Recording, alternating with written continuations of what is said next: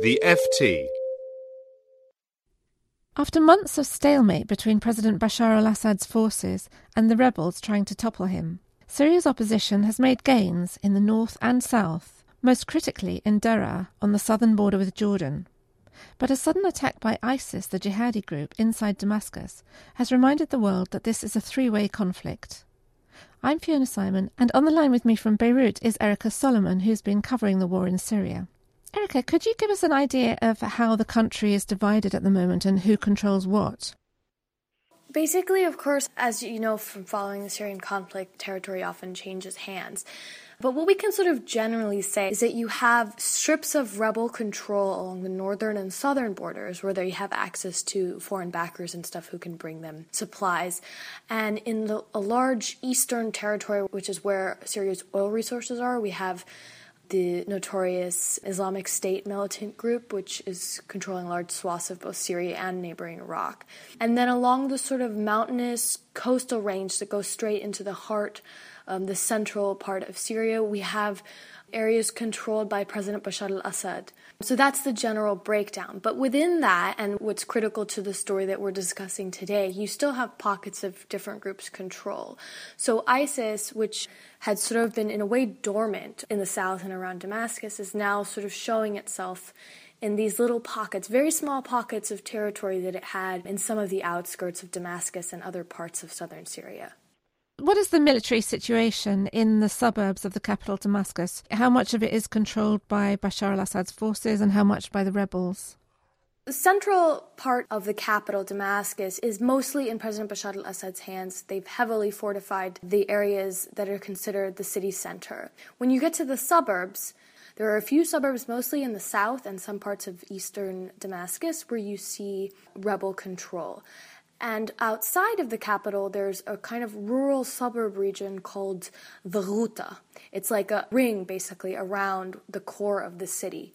And that is almost entirely in rebel control, but it's been under a government siege for almost 2 years. So those people have been in near starving conditions and almost daily air and artillery raids. So they're very weakened. They've managed to hold on to their presence, but not much more. And then in addition to that, there are some places where ISIS has control. Just a couple of suburbs. One is called Hajr al-Aswad, and that's a place where they had control for almost a year and had done nothing. Last week, they moved into Yarmouk, which is a nearby suburb, and it's closer to the city center. Why was this such a surprise? They hadn't done anything for a year. They were sitting there, basically, with a small presence in a nearby suburb and a couple of other towns a little farther out from the capital.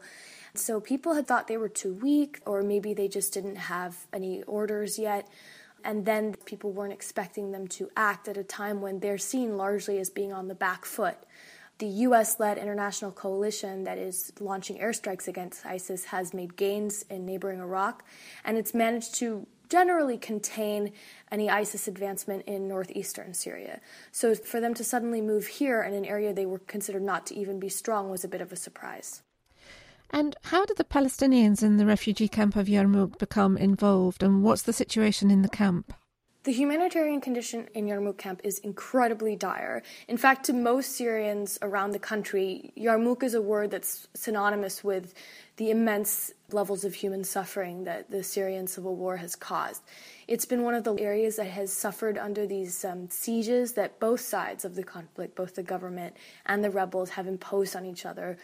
Today, the UN refugee agency that deals with Palestinians, called UNRWA, said that they believe that the families that they normally feed every month are now going hungry, that by this point they've run out of food because of this new siege by ISIS that has made them unable to enter the area.